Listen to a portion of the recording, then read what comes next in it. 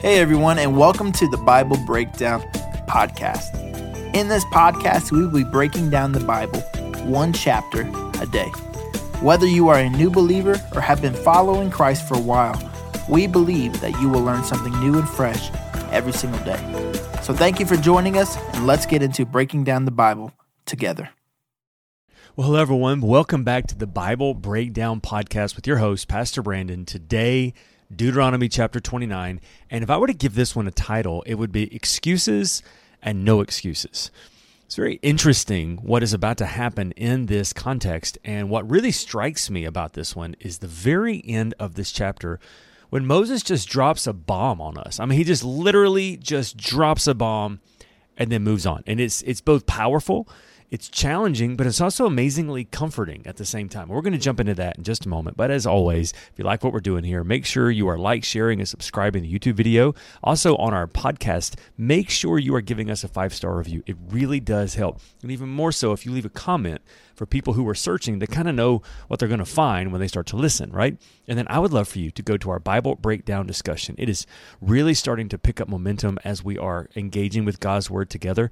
And I know for some of you, you say that you don't do the Facebook thing. We are working on an alternate idea for you. But for now, I'd love for you to comment on our YouTube videos. It's a way for us to engage that way. Because I'm going to tell you, the more we dig, the more we find. And what's amazing too is I might be digging over here, and if you might be digging over there, and if we are both digging, we're both going to find things. And it's amazing when we're able to talk to one another about what we find. So make sure you're engaging with us on that. And especially when it comes to a chapter like this.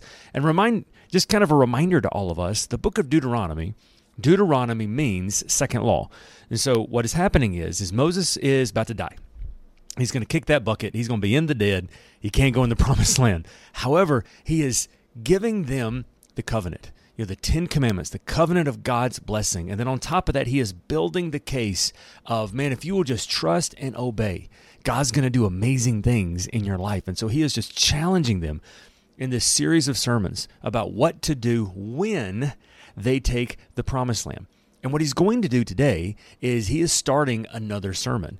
And so he is going to begin by reviewing the covenant, just once again reminding them about where God has brought them to, which is already a lesson by itself.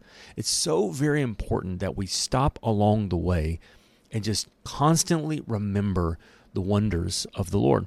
Because sometimes we get so busy with the next prayer request that we have that we can forget about what God has already been doing. I know I'm guilty of this. That's one of the reasons why I love to journal so much is I'm trying to make sure that I write down every time God does something, because I know myself, that at some point I'm going to be praying about something and I'm going to start to get a little impatient that God hasn't done it yet, And so it's important for me to go back and just rehearse again and again the wonderful things that God has done. And that's what Moses is going to do, is he's going to rehearse this, and then he is going to say something at the end. And I don't want to spoil it for you, but man, when I read this, it brought me amazing comfort, but it also kind of kicked me in the tail a little bit too. So I want you to experience conviction like I did.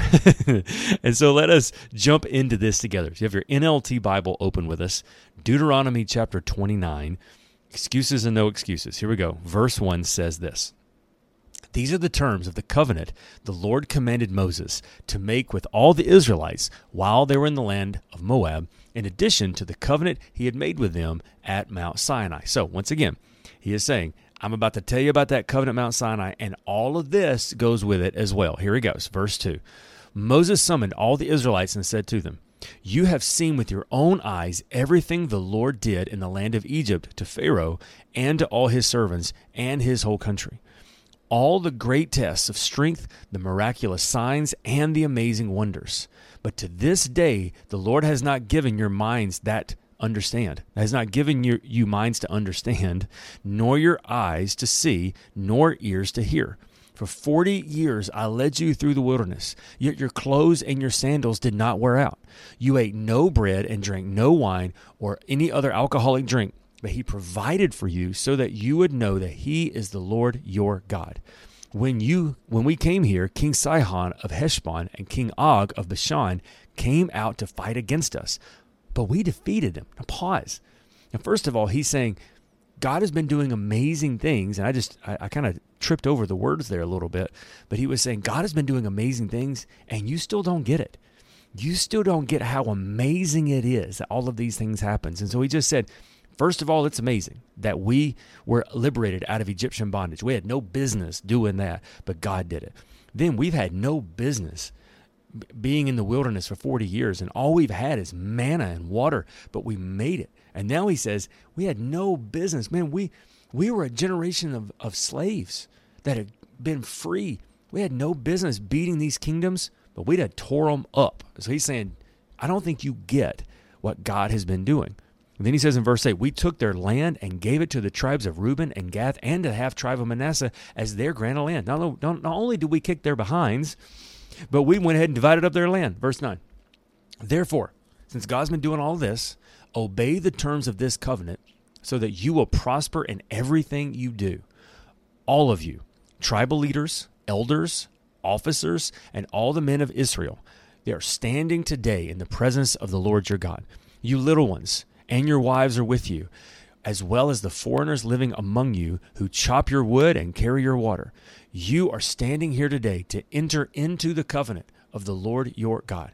The Lord is making this covenant, including the curses. By entering into this covenant today, he will establish you as his people and confirm that he is your God, just as he promised you as he swore to our ancestors, Abraham, Isaac, and Jacob. So once again, he is saying, you're going to enter into this covenant, which means all of God's promises are true, the good ones and the bad ones. So make sure you realize God is a just God, but he is for you and not against you. So here we go, verse 14. But you are not the only ones with whom I am making this covenant with his curses. I am making this covenant both with you who stand here today in the presence of the Lord your God, and also with all the future generations who are not standing here today. You remember how we lived in the land of Egypt and how we traveled through the lands of enemy nations as we left. You have seen their detestable practices and their idols made of wood, stone, silver, and gold. I am making this covenant with you so that no one among you, no man, woman, clan, or tribe will turn away from the Lord your God to worship these gods or worship these gods of other nations, and so that no root among you bears bitter or poisonous fruit. Those who hear my warnings of this curse should not congratulate themselves, thinking, I am safe. Therefore, I am following the desires of my own stubborn heart. This would lead to utter ruin. I love how Moses is like, hey man, don't be stubborn, all right? Because it's going to ruin you. The Lord will never pardon such people. Instead, his anger and jealousy will burn against them. All the curses written in this book will come down on them, and the Lord will erase their names from under heaven. The Lord will separate them from all the tribes of Israel and pour out on them all the curses of the covenant recorded in the book of instruction. Then the generations to come, both your own descendants and the foreigners who come from distant lands, will see the devastation of the land and the diseases the Lord inflicts on it. They will exclaim, the whole land is devastated by sulfur and salt. It is a wasteland with nothing planted and nothing growing, not even a blade of grass. It is like the cities of Sodom and Gomorrah, Admah, Zahon, and the Lord destroyed these with his intense anger. And all the surrounding nations will ask, why has the Lord done this to this land? Why is he so angry? And Moses is telling them, this is going to be why. This happened because the people of the land abandoned the covenant that the Lord, the God of their ancestors, made with them when he brought them out of the land of Egypt. Instead, they turned away to serve and worship gods they had not known before, gods that were not from the Lord. That is why the Lord's anger had burned against their land, bringing down on it every curse recorded in the book. In great anger and fury, the Lord uprooted his people from the land and banished them to another land where they still live today. And so here it is. Here's the final thing. God had said, hey, I want to do these great things in your life. And today I'm establishing the covenant. And the covenant is all the promises are true, the good ones and the bad ones. And I love this. He says this, the Lord your God has secrets known to no one. We are not accountable for them, but we and our children are accountable forever for all that he has revealed to us, so that we may obey all the terms of these instructions. I want to just kind of sit with that for just a moment before we end. God said right here, there are secrets known only to God. And that's true. It's amazing how much we do know, and it's amazing how much we don't know. Did you know, for instance, that with all the modern technology and all medical research, we still are not exactly certain how the digestive system works? Like they're finding more and more different hormones and things in your digestive system, in your stomach, that help you not only digest your food, but different things. They're finding more all the time. Like there's a lot that we know, but there's a whole lot of mysteries. Do you know we really don't know exactly how God created everything? We have it written in Genesis 1, 2, and 3, but like the very specifics, we don't know. There's amazing mysteries. There's this thing called a Higgs boson particle that they've discovered is like literally in everything. Like it is a particle that's flowing through you right now. It's flowing through technology. It's on Saturn. It's in Jupiter. It's in the farthest. It is a particle that really sounds a whole lot like God. As a matter of fact, they call it the God particle, and we can't see it. We barely know what it is. We have no idea. And here's the thing. You know what God says? That is not going to be on the test. You do not have to know exactly how the digestive system works. You know what? That's my business. You don't have to know exactly how everything was created. That's my business. You don't have to know anything about this Higgs boson particle. You know what? That's not going to be on the test. That's God's business. That's really comforting, by the way. But here's the challenging part. We are accountable forever what he has revealed to us. I remember reading a quote by Mark Twain one time that said, "It's not the parts of the Bible I don't understand that bother me. It's the parts that I do understand." That's what's so important. That's why we need to understand God's word, is because I don't think when we get to heaven that we are going to be rated on whether or not we get to heaven by how much of the Bible we had memorized, right? The only way we get to heaven is justification by faith. Christ alone, by his grace alone, and we receive him by faith, right? But when it comes to living on this earth, living under the blessings of God or not the blessings of God, we have got this resource called knowing God's word, which reveals his character, reveals his will for our lives. And because we have this wonderful resource, we are accountable to know what it is. And so as we finish our time together, I want to give you a great comfort, a great encouragement that I hope you grab. But I also want you to kind of be a little challenged the way I was when I read this. And here's the comfort. God is not going to hold you accountable for something you don't know. If you don't know, it's okay. But you are held accountable for what you do know. So if you know, you should be reading God's word every day, and so that you can know him more, and you don't, well, then don't be surprised if you don't live with the joy of the Lord, and if you don't have, you don't have his favor on your life. Well, you know why? Because you're not doing what you know to do. But because we do know, we can take a next step. And so I just want to leave you with this question. What do you need to start being accountable for? What is it you know to do, but you're not doing it? Now, I'm not talking about necessarily a sin issue, and if so, that's there too. But I'm talking about what about when it comes to your family? What about when it comes to personal integrity? What about when it comes to spending time with the Lord? What do you know that you should be accountable for? Can I tell you one of the things in my life? That is, I worry too much.